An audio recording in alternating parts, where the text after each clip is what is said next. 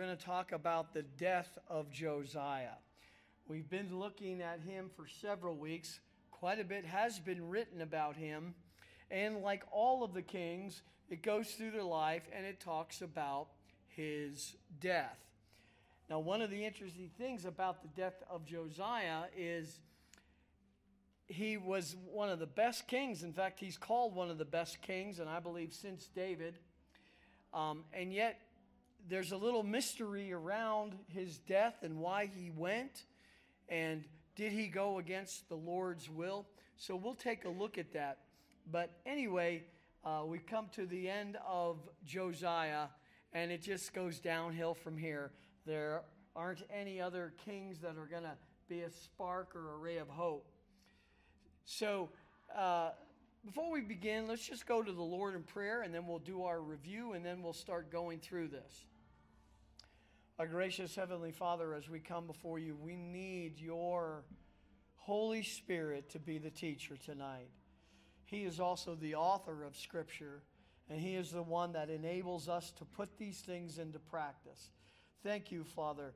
I ask you now that you would give us wisdom, enlightenment, practical wisdom, how we could put it in our lives. But Father, also too, we ask that as we understand these things, we'll, Father, certainly be able to be a testimony for you, even here at Grace Bible Church. And we'll just thank you in Jesus' name. Amen. All right, so you know the review pretty much. The big thing about Josiah's reign was that the book of the law was found. Now, he started the reforms before that, and so he had a heart for the Lord. But in 2 Kings 22, the book of the law was found and read, and he tore his clothes and repented and realized what he had to do. He also went and did a public reading of the Word of God. He wasn't just, hey, this is good for me in my spiritual life. As a king of God's people, it was they have to have God's Word too. And both the king and the people made a covenant to the Lord. So that's a revival. That's as much an explanation and a description of a revival as you'll get. And then Josiah started a second reform, one even in more detail, one with more aggression, getting rid of these idols that the past kings had put up and established. Also, he read the law and he discovered that they were not doing the Passover, the very, very important Passover celebration, where it talked about the first Passover was the deliverance of the Jewish people from Egypt. But it was a memorial. But more than that, it's a beautiful picture of salvation as the blood was put on the mantle and the doorposts of the building, and the destroyer would pass by. When we trust Christ, so to speak, metaphorically, the blood is applied to the doorposts of our heart, and there is therefore now no condemnation to those who are in Christ. And the Scripture says that there had not been a Passover like that since Samuel. I think it just about disappeared, but there were a few kings who had the Passover, but it tells us in 2 Chronicles 35:18, there had not been celebrated a Passover like it in Israel since the days of Samuel the prophet. We come now to the last acts of Josiah, and at this point, Kings is going to be very minuscule, but 2 Chronicles will give us a little bit more detail. What's interesting is the book goes and talks about Josiah's life and the acts of Josiah, and you're thinking, I'm at the end of the life of Josiah, and it has one more event. And it's a big event because it's the event where Josiah dies in battle against King Necho, or rather Pharaoh Necho from Egypt. Well, let's pick it up in 2 Kings chapter 23. 2 Kings 23. And we want to begin with verse 24. So just after the Passover, just when you thought his reforms were done, or to let us know that he continued his reforms. It says, moreover, Josiah removed the mediums and the spiritists and the teraphim and the idols and all the abominations that were seen in the land of Judah and in Jerusalem, that he might conform the words of the law which were written in the book that Hilkiah the priest found in the house of the Lord. Well, the first thing that I want to mention is you may begin to wonder, well, wait, I thought he already took care of that. This is the second time, or actually the third time, he's starting a reform. And it's like, well, how comes he's doing a reform again? He's reforming after a reform. But I think what this is it's in detail. We've seen Josiah go after the high places and tear down the idols. We've seen him go into towards the temple and remove the idols and restore the temple. And I think now what we're seeing is the personal gods that people had. So all this was being done. They all made a covenant to the Lord, but it appears as though these idols that he's talking about are on a personal level. And that was something that Israel always did struggle with. These other nations had these idols, not just that they would worship on a high place, but they'd have these little keychains, rabbit's foot, idols that they would carry with them. And one would take care of one catastrophe. One would protect from something else. And it's so sad that Israel and Judah got caught up in this.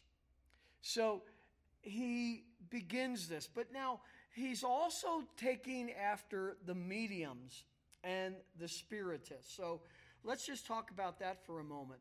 This is the occult, if you will. And it seems as if the bigger things have been taken away, but now he's going after the smaller and the personal. And the first one that is removed is the mediums. Now, it's hard to know exactly what he means by these. I think in a general way we know exactly what it means, but there seems to be a close description of a medium and a spiritist. But if you go back to the Hebrew word, it's those who attempt to contact the dead, necromancers. They are those who are trying to contact the dead.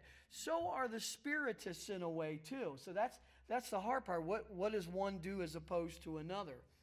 But these mediums go about trying to contact the dead, of course, to either make a correspondence with the living or even some type of future warning. But we see in Leviticus chapter 19, verse 31, it's against the law.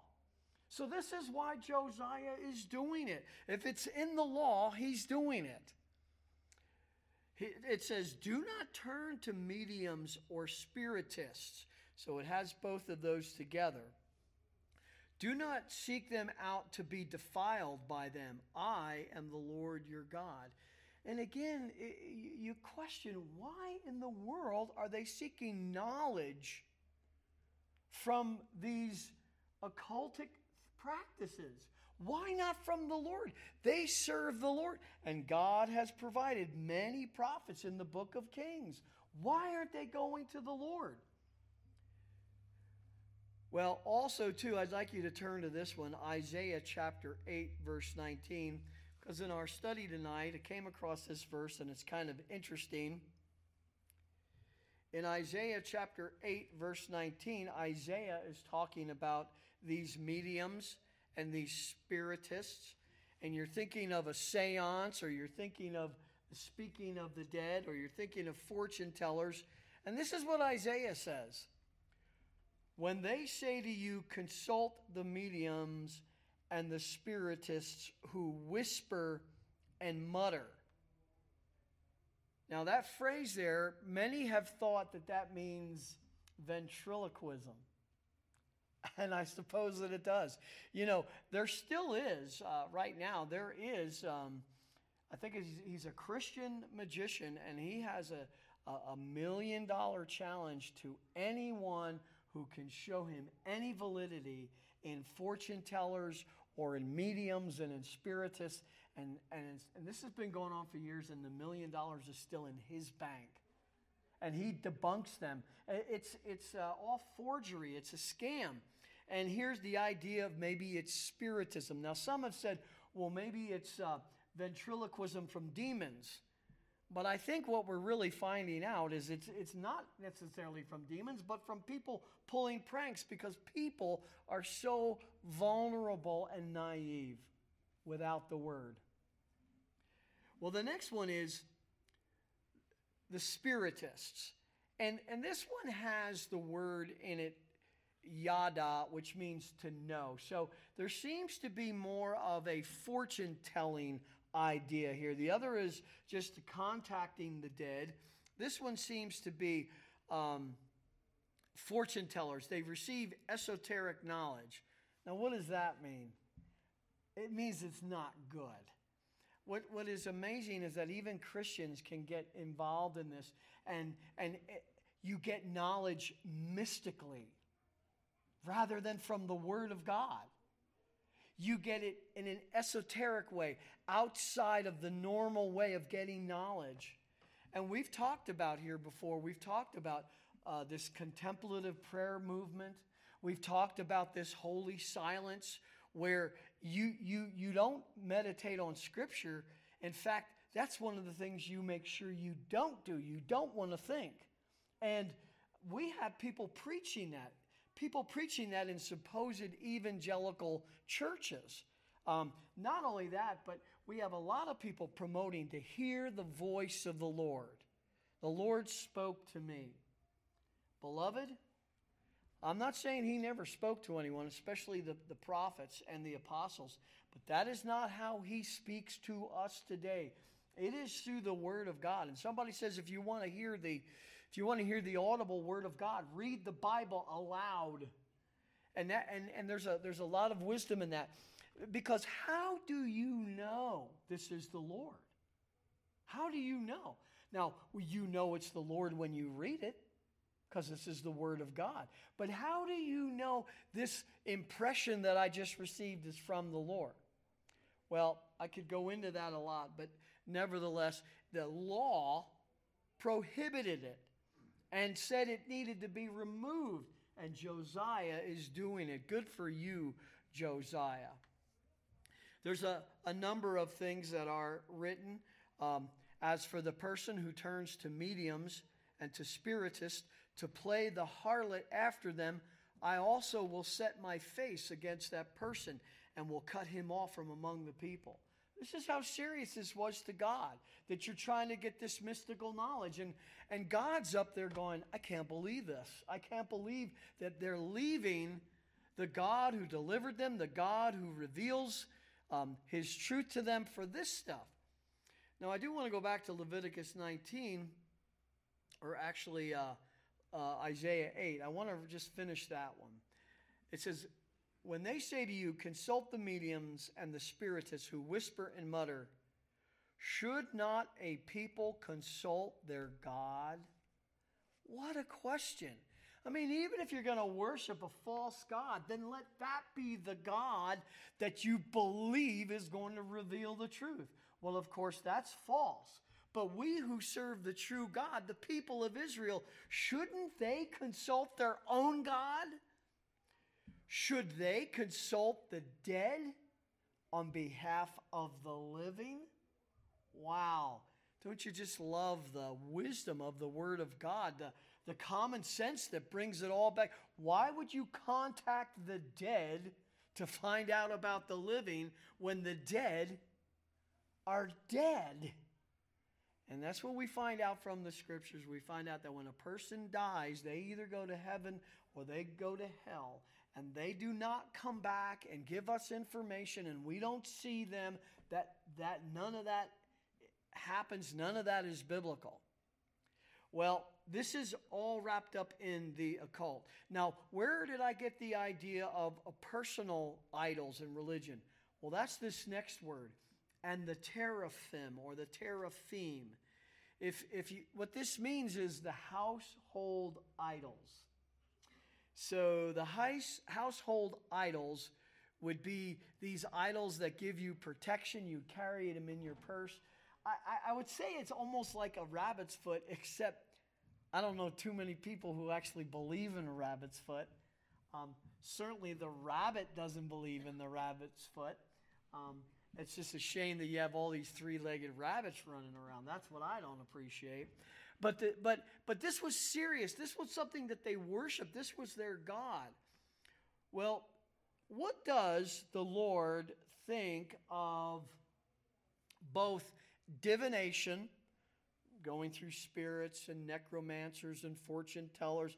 What does the Lord think of that? Well, 1 Samuel chapter 15:23 says this. And by the way, it also is equating rebellion. What does the Lord think of rebellion? It says, for rebellion is as the sin of divination. Don't you think you're going a little overboard there? Absolutely not. Divination is seeking and giving yourself to these other gods. Rebellion is turning away from the true God to give yourself to other gods or to become your own God. For rebellion is as the sin of divination, and insubordination is as iniquity and idolatry. Someone asked, I think it was last week, why is idolatry so bad? Well, here's another reason why. Besides the fact that God is a jealous God, He loves His people. He wants the love back from His people in the obedience. It says, because you have rejected the word of the Lord, He also has rejected you from being king. Well, I have a couple of quotes here just to talk about this personal idols. And one commentary writes, as Josiah had meticulously fulfilled the requirements of the law relative to Israel's ceremonial worship with his many reforms, his repair of the temple, and his reinstitution of the Passover, so had he put away the evils of false personal religion. False personal religion. This included both those who dealt in spiritism and all sorts of objects of detestable idolatry. Here's another one from the Bible Knowledge Commentary. Josiah's purge weeded out even the informal practitioners, mediums and spiritists of rites God has condemned. Household gods were worshipped as sources of prosperity and as oracles, meaning I'm going to hear the future. I'm going to know what's the future. Kind of like that, what is it that, you ever see that ball? It's the 8 ball and you shake it and it has the same answers over and over, but you ask it questions and it's supposed to tell you that. Well, they believed in that. And they believed that these little idols did it. They were destroyed as well as all other idols through Judah and Jerusalem. So Josiah begins with the big, then he continues on with the lesser, and then finally the lesser. But each of them are equal in degree and rebellion. And then in verse 25, we have sort of like an epitaph of Josiah. We seem to be coming to the end. Doesn't seem as if there's anything else we're going to learn about, but we will. It says, before him there was no king like him who turned to the Lord with all his heart and with all his soul and with all his might, according to all the law of Moses, nor did any like him arise after him. Now, I think we know enough of the book of Kings to know that the author is not including David. David is the creme de la creme. Everyone is compared to David. I think what he's talking about here is the kings after David and the kings of the divided kingdom. There weren't any in the north and there weren't any in the south that compared to Josiah. So I'm really glad that we spent as much time in it because there was so much written about it in the scriptures. So the writer gives the highest praise to Josiah. And notice too, this will preach, by the way, notice all of the actions. First of all, there was no king like him who turned to the Lord. That's the first thing we do. In fact, it says in the New Testament, they turn to the Lord away from idols. You don't turn away from idols and have a reform and then turn to the Lord. You turn to the Lord who saves you and empowers you to turn away from everything else. He turned to the Lord with his heart and then with his soul. That's his strength and his might. So his whole being. And that's how we ought to be. Our whole being ought to seek the Lord. And then it says, according to all the law of Moses. Don't think we're seeking the Lord with all our heart, soul, and might, but not going after his word, not following his word. You know, it's almost as if there's a sect of Christianity that it's all about emotion. It's all about what we do, but it's not about the word. And you know what I'd like to see? I'd like to see a revival where we do get emotional about the word of God. I mean, that's what we should do. In fact, it tells us in Isaiah that we should tremble at the word of God. This is Josiah. And one writes, in summary, it could be said of Josiah that none of the kings of Israel and Judah was his equal in zeal for the law. As Hezekiah had been unequaled in faith among the kings, so Josiah knew no rival in uncompromising adherence to the law of Moses. And of course, this is what pleased the Lord. Well, with all of this, as good as he did, maybe there's hope for Judah. No, there isn't. Look at verse 26. And we've seen this. We've seen this throughout Josiah's life. And we even had that revelation from God, from Huldah, the prophetess. It says, however, the Lord did not turn from the fierceness of his great wrath, with which his anger burned against Judah, because of all the provocations with which Manasseh had provoked him. So we know the Lord is long-suffering, unbelievable. The history of Israel, everybody complains about the Lord's long-suffering. If that had been me, I'd have been done with them a long time, and we see that. But there does come a point when the Lord says, that's enough. That we talked about in Jeremiah, where it says, Jeremiah, don't even pray, because I'm not going to listen. And this is where we're at. And by the way, Jeremiah, his ministry is beginning right about this time. He was the prophet during Josiah and then the rest of the kings until the captivity of the southern kingdom. So this is where we're at. And so in the book of Jeremiah, we were so shocked when we came to that. But if you've gone through the book of 1st and 2nd Kings, you're not shocked at all. God had already said it. You're done. And notice once again, he talked about Manasseh. So they were all bad.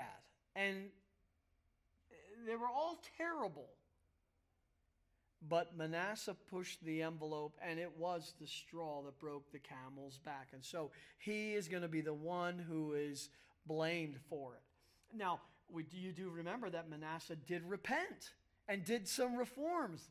It doesn't matter. It doesn't matter.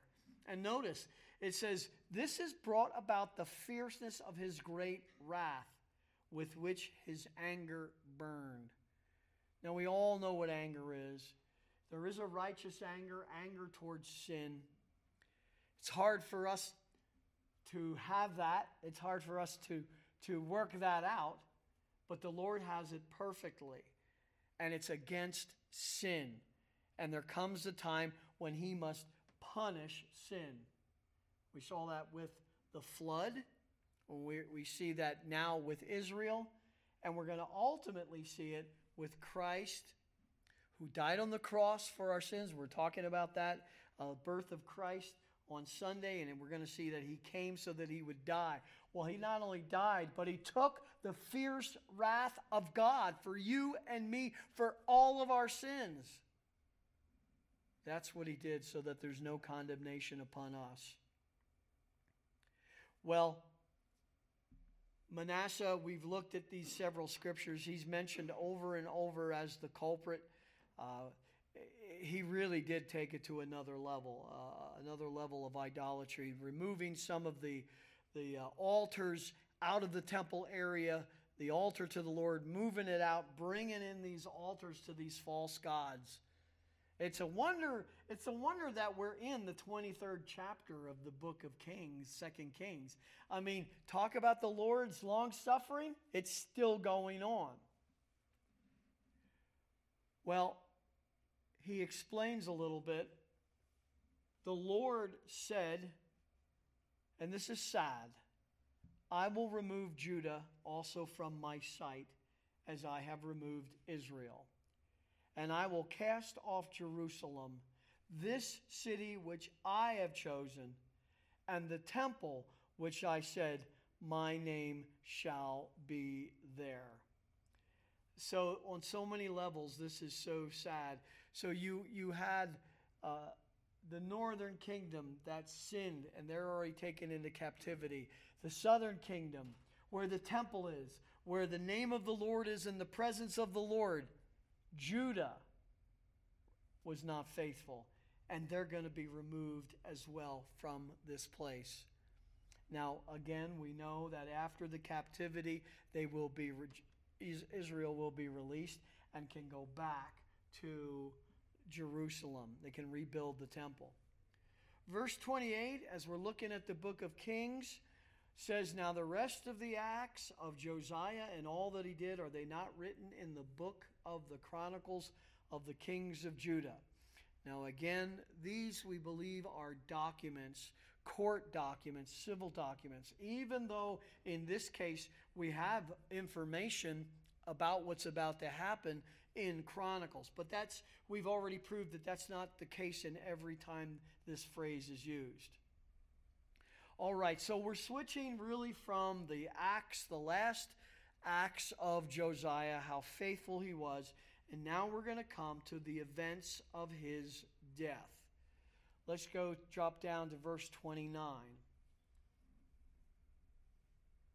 And 2 Kings chapter 23 is only going to talk about verse 29 and verse 30, so we're going to be turning to 2 Chronicles shortly. But all of a sudden is introduced Pharaoh Necho, king of Egypt. In his days, Pharaoh Necho, king of Egypt, went up to the king of Assyria to the river Euphrates, and King Josiah went to meet him, and when Pharaoh Necho saw him, he killed him at Megiddo. This is how he is going to die. Now, there's a little bit more than this. In fact, 2 Chronicles gives us a little bit more detail before Josiah dies. So I'd like you to turn to 2 Chronicles chapter 35. And we want to look at verse 20. Now it kind of takes us back a little bit in time, whereas Kings just gives it to us flat. Verse 20 at 2 Chronicles 35. After all this, when Josiah had set the temple in order, so he did all of these things, Necho, king of Egypt, came up to make war at Carchemish on the Euphrates, and Josiah went out to engage him. Now let's just kind of work our way through this. First of all, who is Necho? Well, he is the Pharaoh of Egypt at this time, and he is in alliance with the king of Assyria. Now, the king of Assyria was the one who came down and invaded the northern Israel and took them into captivity. Egypt, the king of Egypt, was in alliance with him. What's happening at this time between Assyria and Babylon is this jockey for power and position. Assyria is weakening, Babylon is increasing in power. And there's players in the middle, and Necho was one of them. So it says, Necho, king of Egypt, came up to make war at Carchemish on the Euphrates. In other words, they were going to battle and try to conquer Carchemish, and it would be a strategic place when the Babylonians come against them. So let me read a couple of things here. Necho became pharaoh during the last days of the Assyrian Empire, when it was precariously clinging to life in North Syria. As a former Assyrian vassal, one who paid tribute to the Assyrian king, with expansionist ideas and concern to limit Babylonia, Chaldea, as a possible successor to Assyrian dominance, Egypt sent a major sea and land expedition to North Syria in 609 BC to aid Assyria against the Babylonian forces. In doing so, Necho encountered King Josiah of Judah at Megiddo.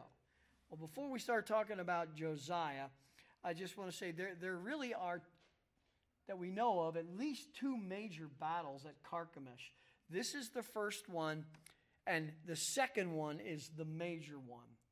4 years later, what's going to happen after this is the Egyptian king will himself be defeated by Nebuchadnezzar under the walls of the city in battle, which decided the fate of Western Asia. So the king, Necho, going to go up there in battle. He's actually going to occupy Carchemish.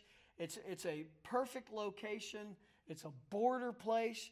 He has it. Well, Babylon is getting stronger, and in 4 years they're coming down, and they're going to defeat King Necho. Now, here's some pictures here. Necho II, king of Egypt. His time was from 610 to 595. And of course, notice it mentions 2nd Chronicles, but it also mentions Jeremiah 46:2. Now, we won't read that, but Jeremiah 46:2 mentions Necho and Carchemish, and that's the second battle. And that's the big one. This isn't good either. This is the one that's associated with Josiah's death. So here's a picture of him.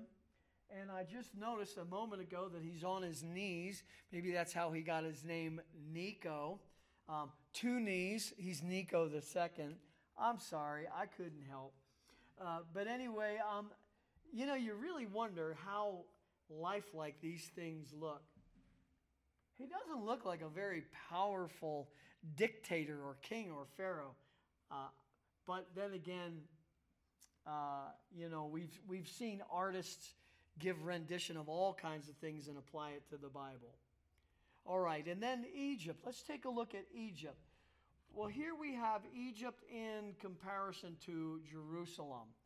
So we could see this area. So that's where it's really not that far.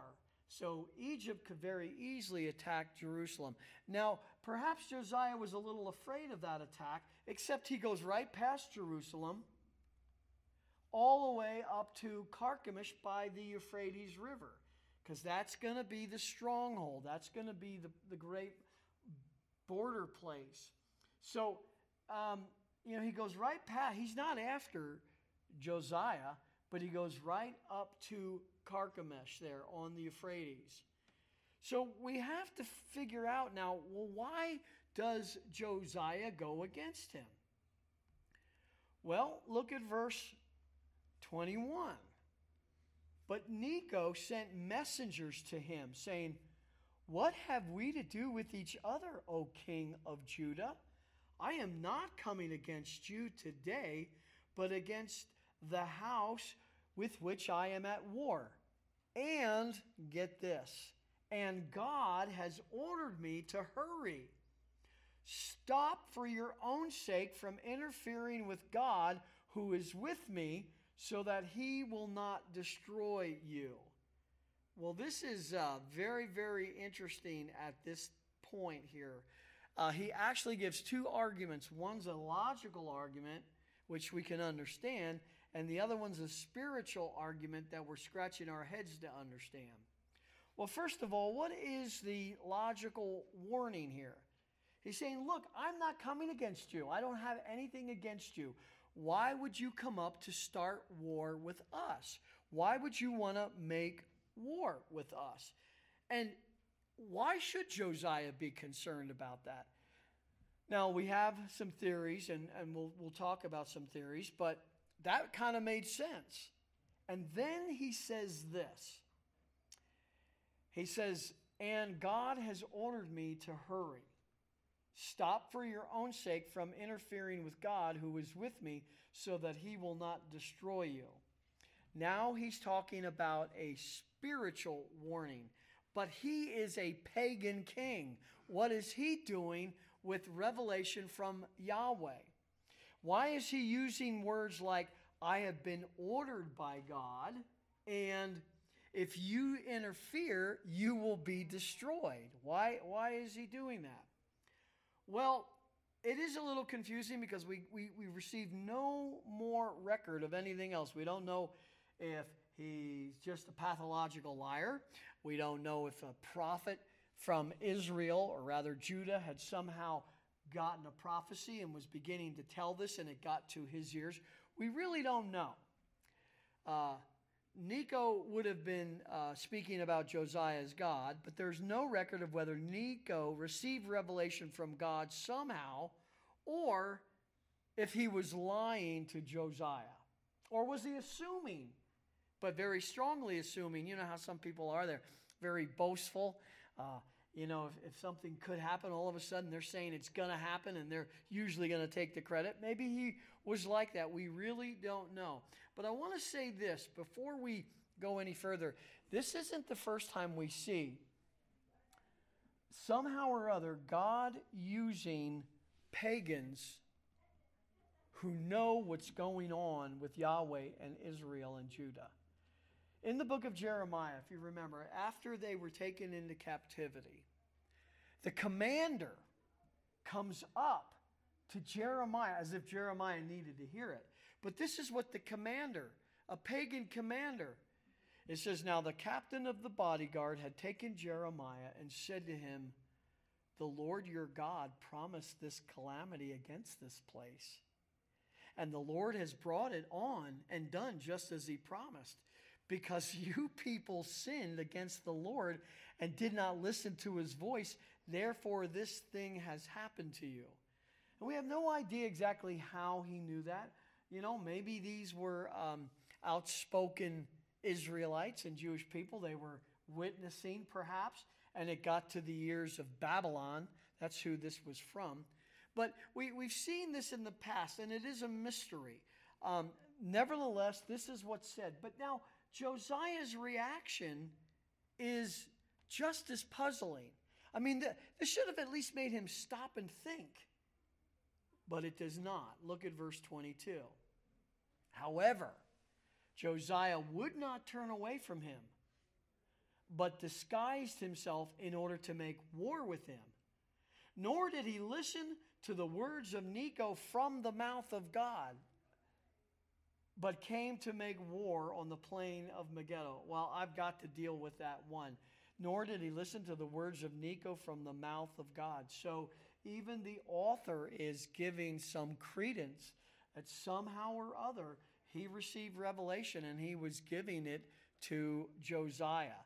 I can't quite explain that. I don't know how, but we see this here. And then I have read some commentaries, and the commentary said, yeah, this was from God. And so we should have listened. But the question could be, how could Josiah have known? What did Josiah do when Josiah wanted to inquire of the Lord? He wouldn't go to Pharaoh Necho. He would go to a prophet. Well, we don't understand how or why this was said, but let's just look at Josiah for just a moment, because he wouldn't turn away, and it's going to be his demise. First of all, maybe he didn't trust the Assyrians or the alliances. Yeah, I think so. The whole northern kingdom is gone because the Assyrians came down and took them into captivity. So he doesn't really particularly care for the Assyrians or anyone who's in alliance with the Assyrians like Necho. So he's not trusting that. Second of all, why wouldn't he think If they already attacked the northern kingdom, what's going to keep them from attacking the southern kingdom?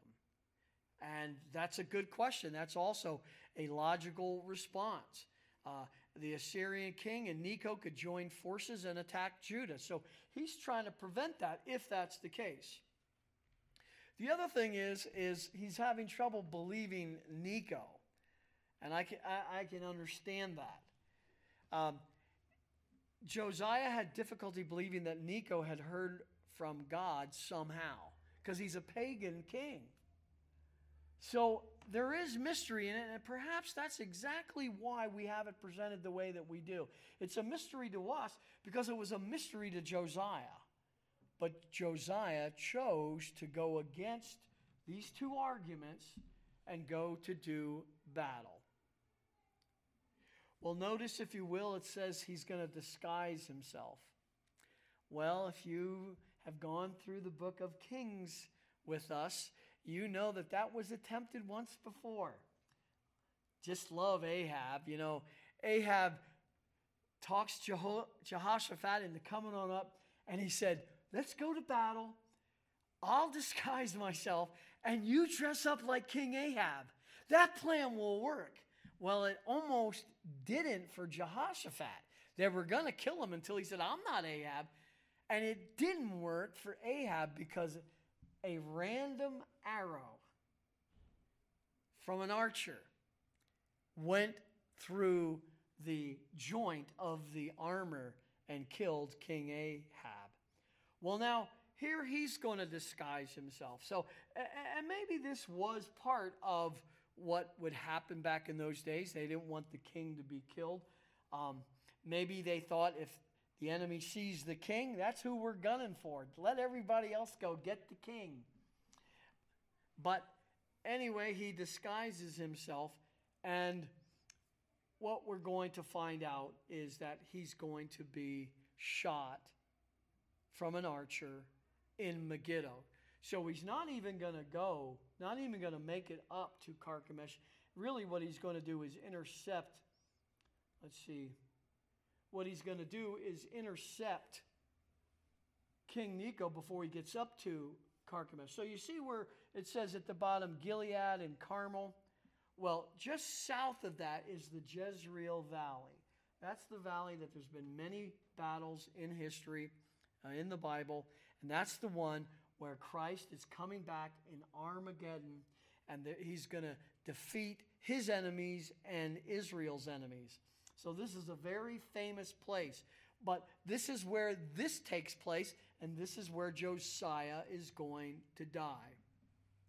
Verse 23, it says, the archers shot King Josiah, and the king said to his servants, take me away, for I am badly wounded. So he's shot by these archers. Now, it's a little hard to know just exactly what's going on here. There was one place where it said that King Necho saw him, but that's in italics, so it's assumed that that's in the context. I don't know. I don't know if King Necho said, if you see him, take him out, or if the archers didn't know because he was disguised. I don't know which is the case, but he gets fatally wounded. He's there in Megiddo, and he says, take me away to Jerusalem, for I am badly wounded. And of course, this is going to bring about his death, and we're going to look at a few verses, 2 verses to look at this. In 2 Kings 23:30, you don't have to turn there. This is what it says. It was just 2 verses that's covered this whole thing in Kings. His servants drove his body in a chariot from Megiddo and brought him to Jerusalem and buried him in his own tomb. Then the people of the land took Jehoahaz, the son of Josiah, and anointed him and made him king in place of his father. But 2 Chronicles is not quite done. So 2 Chronicles 35, verse 24 says very similar, but he's still alive by the time he gets to Jerusalem. It says, so his servants took him out of the chariot and carried him in the second chariot which he had, and brought him to Jerusalem, where he died and was buried in the tombs of his father. All Judah and Jerusalem mourned for Josiah. And so we see really this sad ending, and it makes you scratch your head and think, why? Why did Josiah do it? Of course, hindsight is always 20/20, right? And it very well could have been his time was up. Very well could have been God is saying, all right, let's get this thing done. Let's bring in these other kings. Let's develop Babylon, and let's push down Assyria. So he's the one who's orchestrating all of that. And so maybe that was the case. We don't know. Or maybe there was something where Josiah should have thought just a little bit more, should have had just a little cooler head, and maybe should have examined this, whether this was God's will or not. He could have inquired of the Lord. And as far as we know, he did not. Now, notice the real epitaph. It says, all Judah and Jerusalem mourned for Josiah. One of the things that we read in Proverbs is that a good king will be mourned and missed, but an evil king, everyone is celebrating. And that's what we see in the book of Kings. We see these evil kings, and some of them don't even get buried with the other kings because they're so evil. But the good kings who did good and right in the sight of the Lord, did good for the people. This is what happens. All Judah and Jerusalem mourned for Josiah. And I believe that mourning went on for decades. This is the kind of influence that he had. Look at verse 25. Then Jeremiah chanted a lament for Josiah, and all the male and female singers speak about Josiah in their lamentations to this day. And they made them an ordinance in Israel. Behold, they are written in the Lamentations. Well, if you look in Lamentations or in Jeremiah, you don't see this written. So again, this very well could have been a different book, not the book of Lamentations that Jeremiah writes. Two commentaries, or two quotes from one commentary, MacArthur. He says, there's no record of Jeremiah's elegy. The people continued to mourn the loss of Josiah up to the writing of the Chronicles in 450, 430 BC. Wow, almost 200 years. Nearly 200 years after that event. In fact, the location of the battle, the town of Hadad Rimmon in the valley of Megiddo, was part of a proverb lamenting Josiah's death, even in Zechariah's day. So in Zechariah 12, it mentions something about the mourning of Josiah. Well, we finish it up there in verse 30 of 2 Kings 23:30, where it says that he was replaced by his son. He died, and his son Jehoahaz took over. And it's going to be interesting because Necho is going to stay in the picture and for a little bit. And this is kind of the beginning of the end. And so we'll pick that up next time we return. But what can we glean from these episodes here in Josiah's life? You know, first of all, I don't know whether it's looked at as Josiah made a mistake. He did so much good, but here in the end, he made a final mistake. I don't know that that's the case. If somehow it came through not obeying the Lord, then I can understand it. But from his point of view, you know, I could see why he did what he did, and it may have been just his time. I mean, you have to die some way, and perhaps this was the way. But Again, what I think it does for us is it shows us, okay, no one is perfect, but we can move towards perfection. We can move towards living for the Lord. Now, I'm not talking about salvation. Salvation is obtained the moment we trust in Christ and we don't do any works. But what about as a believer? I believe it's the Holy Spirit who empowers us. I believe it's the new nature that we have. But somewhere in there, we have to plug in with our will. And Josiah is a beautiful example of someone who loved the Lord with all his heart and all his soul and all his might. And he was also someone who loved the Word, the law of Moses. So I think that's a big thing that we would pray about for ourselves. Lord, and I would say, and I love this church and I love everybody in it. If you ask me what kind of believers do we have here, I'd say mature believers. Do I think they love the Lord with all their heart, soul, and strength? Yes. And I think it's a wonderful church, but I think myself especially, we can always dig deeper. We can always become more serious. We can always try to move further.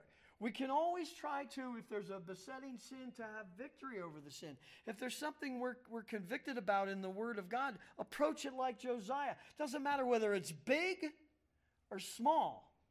We're going after it. We're going after it till there's victory, till we see the image of Christ in us.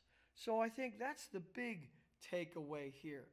The big takeaway is Josiah and how we ought to be like him. I think the next takeaway from this is the idea of the Lord's sovereignty. Did you ever see someone set up those dominoes in like a big room? And, it's all kinds of circles and things like this. And then they just hit one and all of these dominoes and domino effects. Well, sometimes I've seen where you start with one, but then all of a sudden there's 4 or 5 different rows. So one will strike 5. And now 5 things with all of these dominoes are happening to bring this about. I don't think God's a God of dominoes. I just think God is a God of sovereignty and he's a God of omniscience.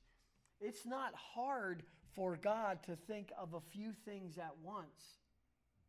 It's not even hard for God to think of all things at once. And when we talk about God's omniscience, of what he knows, it's called his present knowledge. It's the present knowledge. The past is as present to him as the present. The future is as present to him as the present. It's all before him. And we're seeing this all work together. In the book of Jeremiah is very helpful because he talks about Babylon becoming the power, Assyria being squelched. The book of Daniel is really beautiful because it talks about these kingdoms. It talks about Babylon kingdom and then the next kingdom after and the next kingdom after. So meticulously that the unbelievers say Daniel was not from the prophet before these things happened. This Daniel was someone who looked back in history and nailed it and just said as he saw it happen. No, this is how sovereign God is. And God is working this all out. Now, one of the reasons why he's working this out is to bring discipline upon his own people. We saw that with Assyria and the northern kingdom, and now we're seeing it with Babylon being strengthened, and they are going to be the ones who take Judah into captivity. This is all in God's sovereignty. But if you're wondering, well, that just doesn't sound fair because these kingdoms are evil. Yes, they are. And you go through the book of Jeremiah. I was just looking at the outline of Jeremiah this afternoon, and it was all of a sudden the judgment on Assyria. the judgment on Babylon, the judgment on this nation that was not kind to Israel, the judgment of He will judge all of these. He's sovereign. He leaves no stone unturned. And as we think of this still with the kings, it's showing us that there's no human king, no human king that will be able to sit on the throne of David forever. But the God-man king, the one who's born the theanthropic person, he is going to be the one who is going to sit on the throne of David forever. So those are our takeaways. Let's close in a word of prayer. Father, we thank you for this evening. We thank you for the life of Josiah. Father, I would only pray for myself and those gathered here this evening and our church, Lord, that we would have the same kind of testimony that Josiah had. One that loved you, Lord, with our heart, soul, and might. One that loved your word. One that puts it into practice. Father, we also ask at this time, too, that we would be, Father, sharing what we know. Knowing your sovereignty, knowing what your plan is. You have revealed, whether you gave something to Nico or not, you have given us the revelation of the future in the book of Revelation. May we be sharing that, and may we have opportunity to share the gospel, how sinners like us can be saved. And we'll thank you for it. In Jesus' name, amen.